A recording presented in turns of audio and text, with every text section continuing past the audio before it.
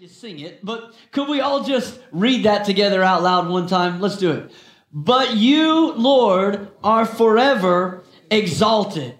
That's the hook of the song. And the first two words of that hook are so important. But you. See, I just have this conviction that the but you is something that communicates that this is different. You know, it's separate and contrasting from everything else that's been said. Now, you haven't read it yet this week, but we're going to read it in a minute. But when he gets to verse 8, he says, but you. In other words, this is what's happening everywhere else. This is my reality. This is other people's situation. But you, Lord, are forever exalted. And can I just say to us this morning that when it comes to our praise and our worship of God, when it comes to moving into God's presence as we have this morning, you have to have a but you in your praise. What I mean by that is this: you have to have a mentality of faith that recognizes, regardless of how this week has gone, regardless of whether it's been a great week or a bad week, there's a moment where you plant your pivot foot and you turn your heart towards the Father and you say, but you, Lord, are exalted. That's praise. See, thanksgiving is giving God thanks for everything that he's done. And we should do that. We should count our blessings. But you've lived long enough to know that there are times and seasons in our life where you can't find the blessings of God to count them. And when you go through the valley of difficult days and you face sorrows, oftentimes our song gets washed in the outgoing tide of sorrow. And we don't know what to be thankful for because all we can see and all we can feel is despair. But praise is different. Praise is not just thank you, God, for what you've done. Praise is worshiping God for who he is. Praise just plants a foot and turns upward and says, God, you are exalted, but you, oh Lord, are forever exalted. The reality is you may be here this morning and you've had the worst week of your life. You would come in the door today and you would just say, well, you know, I'm sick in my body. I don't feel good. I hurt.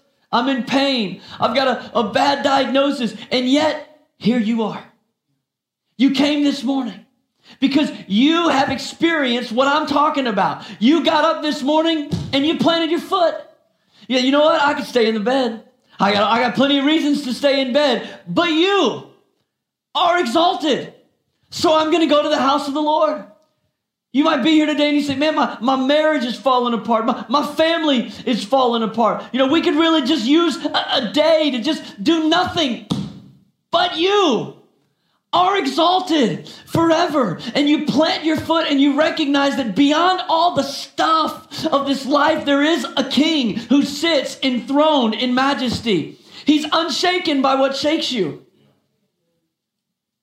And maybe that's not you. Maybe you're on the other side of the equation and this has been the best week of your life.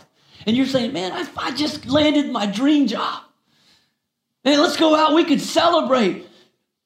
But it's Sunday.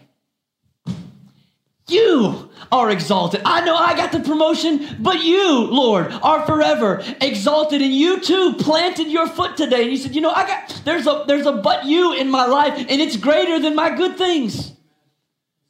All the stuff that's working for me pales in comparison to who you are. You say, man, I'm feeling good.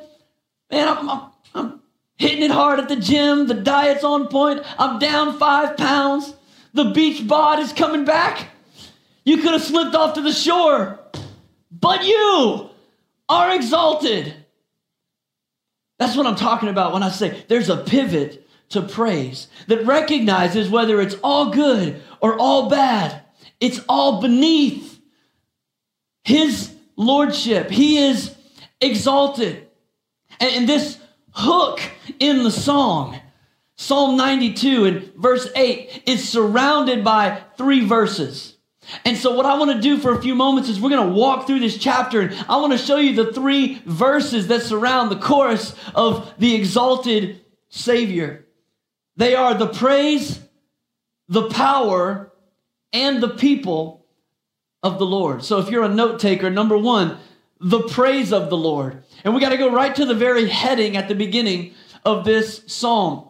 Because in my Bible, the heading says it is for the Sabbath day. And I thought that was significant. You know what I discovered as I studied this past week? That out of 150 psalms, this is the only one that was uniquely designated for the Sabbath day. Now for us, our Sabbath day is Sunday. Jesus rose from the dead on Sunday morning. This is the Lord's day. And so this is our Sabbath, and this is our song. And it begins with these words in verse 1. It says, "It is good to praise the Lord and to make music to your name, O Most High." Can I just encourage you? Don't devalue the significance of this statement. It is good. See, in our culture, when somebody says it's good, that we can almost look at that as a negative. Like, you mean it's not great? It's not fantastic? It's just good? But can I just remind you that the Bible says that you were created in Christ Jesus to do good works. Ephesians chapter 2. Jesus said in Matthew, he said, "Let your light so shine before men that they may see your good deeds and glorify the Father in heaven." In other words, the good that you do is going to be your greatest witness in the earth. St. Francis of Assisi said it like this. He said, "Preach the gospel. If necessary, use words." What was he saying? He was saying that the good deeds, the life you live, is going to have an impact on the world around you. And don't misunderstand the significance of your worship, even your praise. He said it is good to praise the Lord. It's good for you, but it's also good from you. Now, some of us go, "Well, I'm not really much of a singer. I mean, I'll pray, I'll read my Bible, but the praise thing, leave that to the musicians." Listen, this is not about musicianship. This is not about your ability to sing or carry a tune. This is about praising the Lord. The Bible says it is good when you praise the Lord. The Bible says this, that the Lord delights in the praises of his people. He actually takes pleasure in what we're doing here this morning. You ever try to give a gift to somebody that has everything? Hard, right? Like that one friend that seems like they have everything. I don't know what, I can't get them anything. I can't afford to get them anything they want. They have everything. What could you give the God of the universe? He delights in praises. It's good to praise his name. Not only is it good for you and good from you, it's good for other people too. In Psalm chapter 40, it says this, that God puts a new song in the hearts of his people. He gives you a new song. And the reason he gives a new song, it says that many others will see it and fear.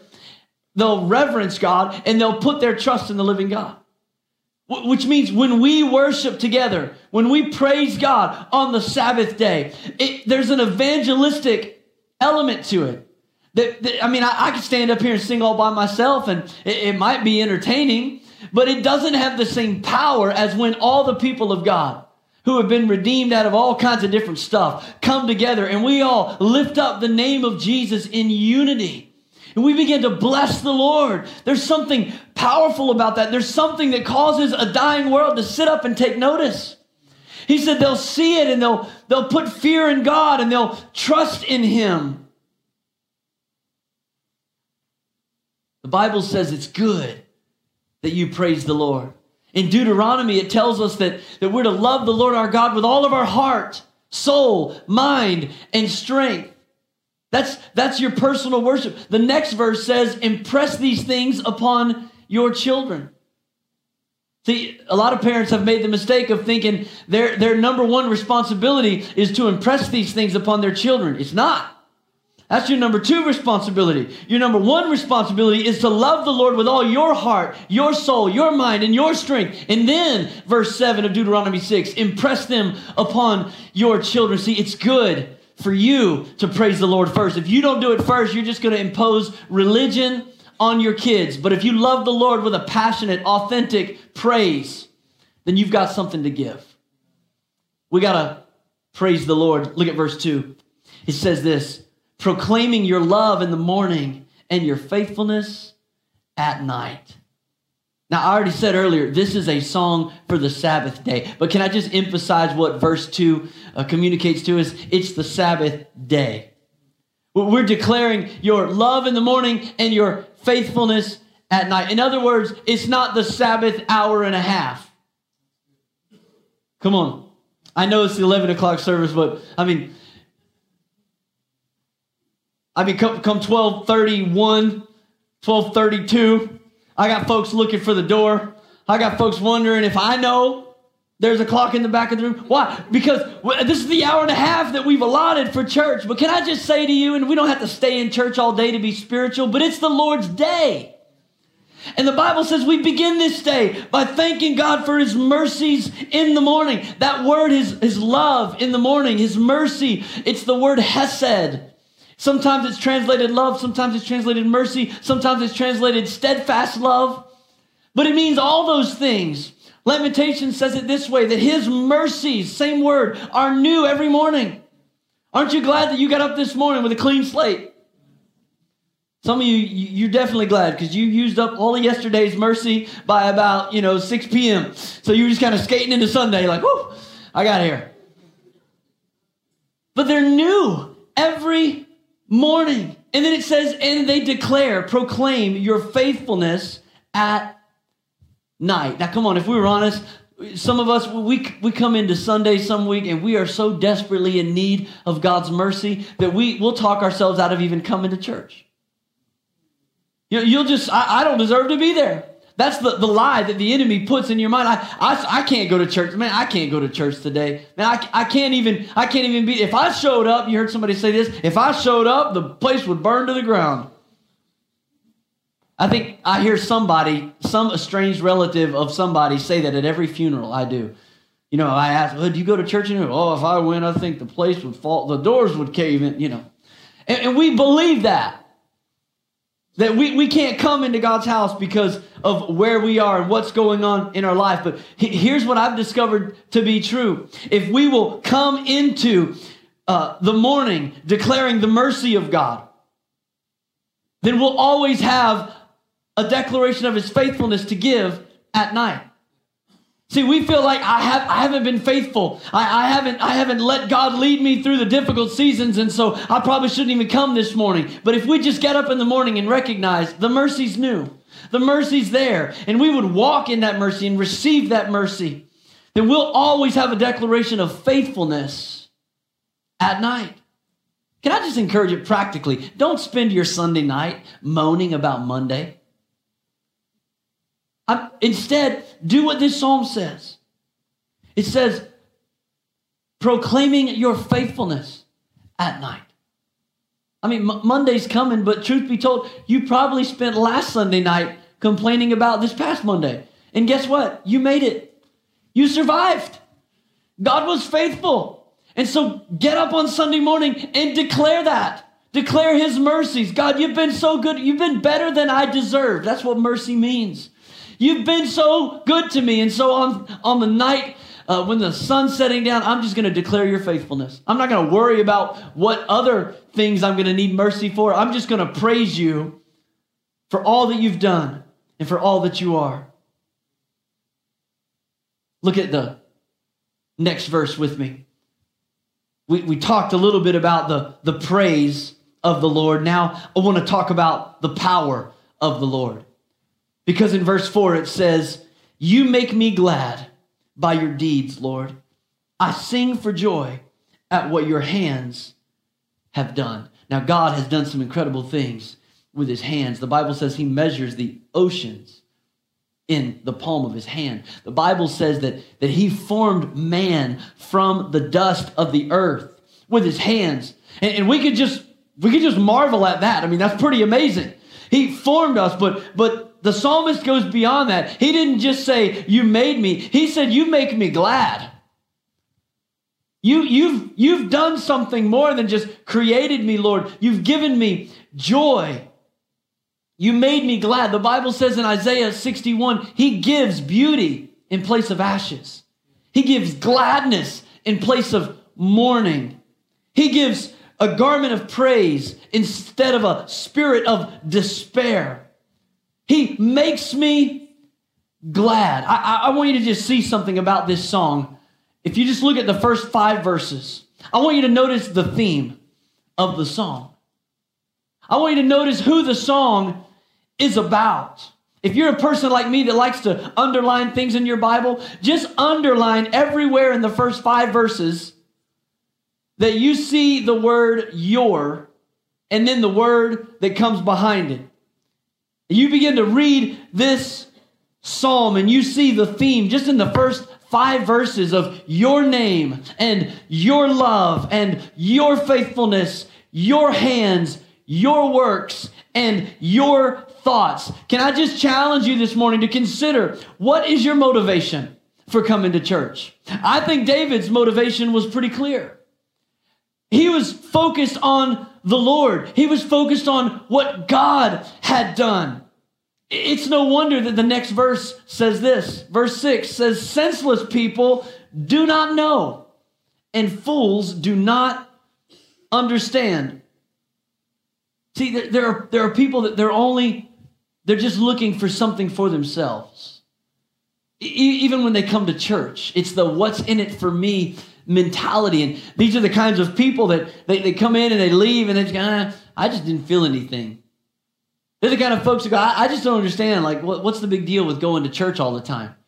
I mean, they just stand and they sing and then you sit and you just listen to some guy or some lady talk for a while. Like, what's that all about? It doesn't do anything for me. But can I just make a statement that the whole church needs to be reminded of today? We are here on our Sabbath day. We are here, first and foremost, not to receive anything, but to bring something. He is exalted. He's worthy. And so we just plant a pivot foot of praise and we get up on Sunday morning and we say, this is the Lord's day. And if he never does another thing for me, he still deserves my worship. He still deserves my praise. I'm still going to bring him the offering of my life, a living sacrifice, into his house. We come to bring something, but David said, fools don't understand. Senseless people, they don't know. And what was it he was saying they don't know? Look at the next verse. Verse 7, he said, they don't know that though the wicked spring up like grass and all evildoers flourish, they will be destroyed forever. What he's saying, he's talking about the power of the Lord, the power of the Lord. He says, here's what doesn't make sense to the senseless people. They see the wicked prosper, and they see the faithful pursuing the heart of God, and it doesn't make sense to them because they have a limited perspective. And it's the same struggle that Asaph had in Psalm 73. In Psalm 73, Asaph said, when I saw the prosperity of the wicked, my foot almost slipped. I almost went under. I almost walked away from the faith. I almost backslid when I saw how good they had it and how tough it is for the righteous people of God. I started to wonder if it was worth the sacrifice. I started wondering if it was worth walking the line of integrity, of doing the right thing when nobody else does. And Asaph described in Psalm 73 what was happening in his heart at that season of his life. He said in verse 21 and 22, he said, when my heart was grieved and my spirit embittered, I was senseless and ignorant. I was a brute beast before you. That was the condition of his life. Asaph said, when I was senseless. I was a brute beast. I didn't understand. Why? Because my eyes were on all the things of this world and all the people of this world. But then something changed for him in the middle of Psalm 73. He said, that's the way I felt. That's where my heart was until I entered the sanctuary of the Lord. What happened is he got a different perspective. All of a sudden, he saw what David said in Psalm 92. He saw that, yes, the wicked spring up like grass and all evildoers, they seem to be flourishing, but I also realized they're going to be destroyed. Because the grass, it grows up and then it's cut down, it's thrown into the fire. It's here today, it's gone tomorrow. And that's the way it is with the prosperity of the wicked. People that are just living for the here and now, they don't understand it. The foolish don't get it. To the senseless, it doesn't make sense. But he's talking about the power of the Lord. He's saying, I have a different perspective. I can see, God, that you're ruling over all of it. You're in control. Over every gain, over every loss, you're in control. Over every bull and over every bear in the economy, he's in control. Over every elephant and every donkey in our politics, he's in control. And so the senseless don't get it. The foolish don't know. And they can get all bent out of shape about these things and what's happening. But he says there's something that is over all of that. What is it? It's verse 8. But you, Lord, are exalted. Forever you're exalted. You're over all of it. And while some may not understand it, God, I understand. Now look at the next verse. Verse 9, he goes on to say, for surely your enemies, Lord, surely your enemies will perish. All evildoers will be scattered. He understood the power of the Lord. And that perspective shifted the way he sees everything. It became the theme song of his life. That I'm going to praise the Lord because the power of the Lord is sovereign over all of this, over every bit of it. Now, let me give you the third verse to this song. I want to talk about the people of the Lord for just a moment. Look at verse 10 with me. He says, you have exalted my horn like that of a wild ox. Fine oils have been poured on me. Now, that probably hasn't happened to any of you this week. Probably haven't had your horn exalted or any oil poured on you. But let me explain what he's saying. The horn symbolizes authority. All through the scripture, when the horn is raised up, it's like the large horn of an animal, of the wild ox. He says, my horn, you've exalted. In other words, saying, God, you've given me position, you've given me authority, you've given me opportunity. And then he said, the oil has been poured on me. Now, the oil always represents the presence of the Lord. The oil, that's why when people come to the altar for prayer, oftentimes we'll take oil and we'll anoint you because it's symbolic of the presence of the Lord. But it's not just his presence, it's his enabling power. The oil represents the power of the Spirit of God. And so as the oil is applied, we're saying that God is not only present, but his ability and his power is here. And David said this. David said, here's what you've done for me. You've given me the opportunity. You've risen my horn and you've given me the ability. You've given me the oil to be able to accomplish the task. And look, if you have the oil, but you don't have the horn, you're going to be frustrated. Because you've got what you need, but you don't have the opportunity to do the task that God has for you. But conversely, it's also true. If you have the opportunity, you have the horn, you have the position, but you don't have the oil. You don't have the anointing. You don't have the Spirit empowerment. You're not going to be frustrated. You're going to fail. You're going to fail miserably, just like Samson did. The Bible said after his head was shaved and his power was gone, he ran out as before to defeat the Philistines, but he did not know the Spirit of the Lord was not with him.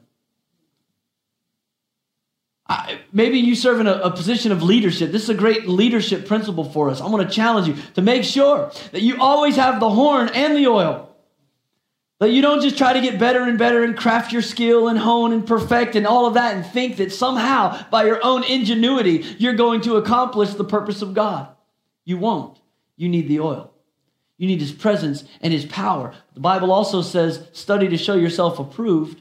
And we can't just walk out and say, well, I'm anointed, and then try to work outside of the authority that Jesus established.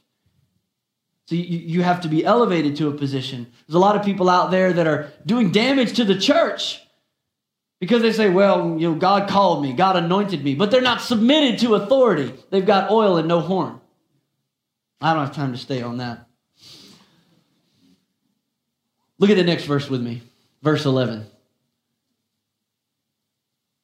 My eyes have seen the defeat of my adversaries. My ears have heard the rout of my wicked foes. Here's what I love about this verse. It's kind of peculiar. David is speaking from the perspective of a bystander, of an eyewitness. Now, if you know anything about Old Testament and David, you know David's a warrior. I mean, David's a fighter. And he's not just one of those guys that, that just sits in the background and says charge. And no, he's on the front lines. He's leading the charge. In fact, he wasn't even able to build a temple for the Lord. And the reason the Bible says is because he had too much blood on his hands. I mean, this is a guy with dirt under his nails and blood under his nails. He is a fighter. When he says, I won a victory, he probably means I literally won the victory. But yet here he is, a man of war with a lifetime of experience. And here's what he says: my eyes have seen the defeat of my adversaries. My ears have heard the rout of my wicked foes. And I'm going to tell you why I believe he said it, because this is the Sabbath day song. This is not a song that he's going to sing, look what I've done and look what I've accomplished. This is an opportunity for David to say, look what the Lord has done. And can I just say to us as the church, that's our theme song every Sunday. When we come together, we don't come to say, look what we've accomplished, or look who we are, or look at my gifts and look at my ability. No, we come into this house to lift up the banner of Jesus, for him to be exalted. That's our theme song. And we say, look what the Lord has done. It's good to give him praise. And so David says, look what the Lord has done. Now, what's the application? I mean, if you're here and you're still kind of waiting, like, so what does this mean to me? I mean, just lift up Jesus? Is that it today? Well, let me tell you, there's actually a lot of application in this psalm for you and I, if we will commit to honor the Lord, to keep the Sabbath day, to exalt Jesus with our lives. There's incredible blessings here. And I just want to show some of them to you as we move towards the end of this chapter. Look at verse 12 down through 14. It says this: the righteous will flourish like a palm tree. They'll grow like a cedar of Lebanon. Planted in the house of the Lord, they will flourish in the courts of our God. Verse 14. They will still bear fruit in old age. They will stay fresh and green. He's talking about the righteous. These are the people of the Lord. By the way, that's you and me. It's easy to kind of disqualify ourselves and figure somebody else is more righteous, but the Bible says that, in fact, we have no righteousness. Our righteousness is like filthy rags, pretty dirty, but he has given us his righteousness. He has made us righteous. So if you're saved, if you put faith in Jesus, this is talking about you. And it says the righteous will flourish like a palm tree. I got to thinking about that because I don't know about you, but when I think of a palm tree, I think about coconuts. But in the Middle East, date palms flourish. And dates are a dietary staple. So what he's saying is, in a region that it's difficult to grow stuff, you got the palm tree here, thriving, producing fruit consistently. And he says that's what the righteous are like. When the righteous just stay planted in the house of the Lord, that's what verse 13 says. When they're planted in the house of the Lord, they stay fruitful. Even at a time when it should be a drought, even at a time when nobody else, it's not working for anyone else, there's something that's just, it's like you're tapped into a different stream, and there's life flowing to you. And he says, you're like the palm if you stay planted. Now, you don't plant a tree in a sanctuary, but you do plant a Christian. And he said, if you'll stay planted inside in the church, you'll be like this palm. You'll be flourishing. And then he says this, I guess one tree analogy wasn't enough. He said, you're going to be like the cedars of Lebanon.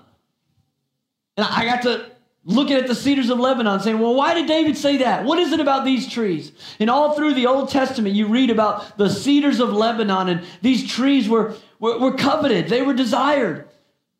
Unlike the trees in Jerusalem, the cedars of Lebanon, they would grow 100 feet tall. The base would be 6 feet in diameter. David and Solomon both, when they were king, they traded on ships to get the cedars of Lebanon, to have some of this timber cut down so that they could build their own palaces. The cedars of Lebanon was the wood that was used to build the temple for the Lord. And David says, that's what the righteous are going to be like. If you stay planted in the house of the Lord, your strength is going to be uncommon. You're going to grow to heights that people just don't see around here. I mean, if you want to have that kind of strength, you got to import that stuff. It's not normal here. But in this community, in this region, people look at your life and they go, man, there's something different about you. You're like the cedars of Lebanon. Those trees were very aromatic as well. And the Bible says about us as the Christians, Paul said, you are the aroma, you are the fragrance of Christ in the earth. And that's what it's going to be like for those that get planted in the house of God. What am I saying to you as the people of God? I'm saying this: get planted and stay planted in the house of the Lord. I was looking at some of the numbers this week. If everyone in our congregation, now I'm not talking about everybody that's ever been here or everybody that shows up once because they were visiting on holiday. I'm talking about the people that we classify as our congregation. This is your church. You're a part of us. You've been involved. You've given. You've participated. You've served. If everybody that was in our congregation came every weekend, we'd have over 450 people here. I had to check the numbers twice. But it's true. We have 350 people that are considered a part of our congregation. Again, I'm not talking about people that were on the list and their name's on an epitaph somewhere because they died 10 years ago. I'm talking about people that are a part of this church on a somewhat regular basis. There's 350 in that category, and then there's another 100 in another category that we've considered inactive. I mean, they're still a part of us. They still interact with us online. If somebody dies in their family, I'm probably doing the funeral. If somebody gets married, we're probably doing the wedding. They're a part of us. Another 100 people. And that doesn't even count the over 300 people that have filled out a Connect card. They've been here and they've expressed interest and said, yeah, I'm interested in connecting and I want to know more about the church. There's another 300 plus people there. Now, I'm not preaching to all those people that aren't here. I'm talking to you this morning and saying, we got to get planted. And if you're on the fence there, and here we are at the beginning of this summer season, let me just challenge you to get planted, to plant a foot every Sunday and pivot towards God and say, regardless of how this week has gone, good or bad, you, Lord, are forever exalted. And so I'm going to come with my Sabbath day song. I'm going to bring my praise into your house. And if you'll do that, he says, you're going to be fruitful like the palm. You're going to be strong like the cedars of Lebanon. And he goes on and he says, and they will bear fruit in old age. They will stay fresh and green. What about your spiritual life? Are you flourishing or are you floundering? Because God's no respecter of persons. But he can't water what isn't planted. And he says, even in their old age, they'll bear fruit. I was so blessed earlier by Larry's testimony. Larry was in this church in 1930-something. Whatever he says is probably true. I'm just going with it. I mean, I haven't been here long enough to argue with Larry. He's been here since the 30s. And you know what amazes me about that? He and his wife, Jolene, they are leading a fruitful ministry in this church today. They're leading a life group. They're leading our senior adult group. They're vibrant and thriving in ministry today. And that's exactly what the psalmist said would be the case. There's a lot of people that, their testimony is, I survived. I don't want that to be my testimony. I don't want to just survive. I want to thrive. And there's a prescription for how to do that. Stay plugged in. Doesn't mean you're not going to go through difficult seasons. Doesn't mean it's not going to be tough sometimes. But stay plugged in, and you'll bear fruit in old age. You'll stay fresh and green. Now look at the last verse with me. Verse 15 says, proclaiming the Lord is upright. He is my rock, and there is no wickedness in him. If you can imagine this, verse 15 and verse 2 are like bookends on this song. And just like bookends on a shelf, they keep everything standing upright so it doesn't fall over. They keep everything pointed in the right direction. And the word that you see in both verse 2 and verse 15 is proclaim. In other words, this isn't just the theme song of the life of the righteous. They're actually singing it.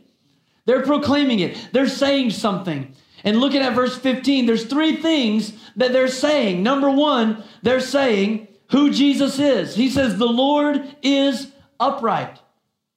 Verse 15, the Lord is upright. You have a responsibility. I have a responsibility to say who he is. Paul said it like this: we are therefore Christ's ambassadors. We're called to represent him. Not enough to just have a conviction in your heart. You got to say who he is. And then secondly, we don't just say who he is, but we say what he means to us. That my conversation is not just, well, the preacher said, or, well, my church believes, or no. What does it mean to you? He said, first, the Lord is upright, but then he said, he is my rock. In other words, he's the foundation of my life. My security is not in the throne that I sit on, David would say, but my security is in Jesus who sits on a higher throne. He is exalted. He's my rock. He's my foundation. And then finally, he says who he isn't. He says there is no wickedness in him. In other words, there's a defense of the faith. That David would look at the wicked and the senseless, and he would say, they don't know. And the fools, they don't understand. They see the world through a dark lens and a limited perspective. And it doesn't make sense to them why things are going the way they're going. But what they don't understand, I understand. God is not wicked because there's evil in the world. No, I understand that though the wicked flourish like the grass, they're going to be here today and they're going to be gone tomorrow. But the Lord is forever exalted. He's exalted. I like the way that Paul the Apostle talked about the exalted Lord. And I'm going to ask Morgan to come back to the piano, and I want to just read to you Philippians 2, and then we're going to pray together. Beginning in verse 6 through 11, Paul is describing this exalted Savior. And he says in verse 6, who being in very nature, God, did not consider equality with God something to be used to his own advantage. Rather, he made himself nothing, taking the very nature of a servant, being made in human likeness. And being found in appearance as a man, he humbled himself by becoming obedient to death, even death on a cross. Therefore, God exalted him to the highest place and gave him the name that is above every name, that at the name of Jesus, every knee should bow in heaven and on earth and under the earth, and every tongue acknowledge that Jesus Christ is Lord, to the glory of God the Father. What a picture. Can you imagine it? A day when every knee will bow. Every knee on the earth. Every knee in heaven is going to bow. And even every knee under the earth. In other words, he's saying there's a day coming when those who have died will be resurrected from the dead.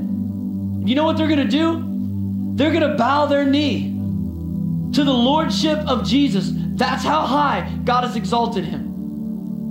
Those that live their entire lives maligning his name, saying, I don't believe. One day, they're going to wake up to the reality of an exalted Savior. They're going to bow their knee at his feet. I don't really know what the devil looks like, but I bet he has knees. Every knee will bow. Every tongue will confess that he is Lord. He is exalted. The King is exalted. And I will praise his name. See, here's the grace that is ours today. Here's the mercy that is new this morning. We have the opportunity to choose to bow. One day that choice will not be afforded. But today we have the choice to recognize Jesus as Lord and to make a profession of our own volition that says, he is exalted over my life. He's the Lord. He's the leader. I'm not. Even the stuff that doesn't make sense to me, the stuff that I can't compartmentalize about faith, and if God is a good God, why does this happen? And if God loves me, why did he allow that? No. You get to make a choice today that says, I recognize that he is sitting on a throne. He's sovereign and he's over all of this. And today, if you have not made that choice, I want to invite you to do it right now. To make a decision to say, Jesus, I recognize you are Lord. And I don't want to wait to bow by force. I want to surrender right now my heart and my life to you. I want to pray for you all over this room. In fact, I want to ask you if you'll stand with me. All of us, let's stand together. Every head bowed, every eye closed. We're standing in reverence and honor of the presence of the King. If some national leader were to walk in the room, it would be proper decorum for us to stand to honor them. But today we stand for a higher authority. We stand because the King of Kings and the Lord of Lords is in this place. If you're here today and you've never bowed your knee, you've never humbled your heart to make Jesus the Lord of your life, but you need to do that today. I want to invite you to make that decision right now. Maybe you're here and it's something you've prayed in the past, but that rebel heart it keeps coming back. And you would say today, you're far from God. You haven't lived surrendered to his lordship, but you need to. If that's you today, I want to invite you to make a decision to say Jesus is the Lord of my life. I'm going to count to 3. And when I get to 3, if that's you and you say, I need to make Jesus the Lord of my life, I want you to just throw your hand up in the air. If that's you today, 1, 2, 3. If that's you, just lift up your hand and say, I need to make Jesus the Lord of my life. I want to acknowledge today. I want to acknowledge him today. Thank you, sir. I want to acknowledge him today. You can put your hand back down after you've raised it. Anyone else, you would say, this is my pivot moment. No more excuses. He's Lord of all. I'm going to trust him with my life. Father, today I thank you for this one who's raised their hand. Lord, I thank you that even right now you're dealing with all of our hearts. God, you're reprioritizing our lives around your established throne. So God, right now in our hearts we bow. In our hearts we submit ourselves completely to you. Lord, for all that was, all the gains, all the losses, all the things of my past, I begin again today saying, but you, Lord, are forever exalted. But you, Lord, are forever exalted. Come on, if Jesus is the Lord of your life right now, I want you to just pray that prayer out loud after me. Say, but you, Lord, are forever exalted. Come on, let's say it one more time with a little conviction. But you, Lord, are forever exalted. Thank you, Jesus, that right now, not only do you sit enthroned in heaven, but God, you sit on the throne of our hearts. Lord, thank you for being the leader of our lives. Thank you for being our Savior, our Redeemer. God, we worship you today. We worship you today. Lord, we declare with one voice what the Lord has done. You are faithful. You are good. You are building your church, and the gates of hell will not prevail against it. Jesus, we declare your goodness and your lordship today. In Jesus' name. And all God's people said amen. Amen. Amen. Can we just give God praise? Come on.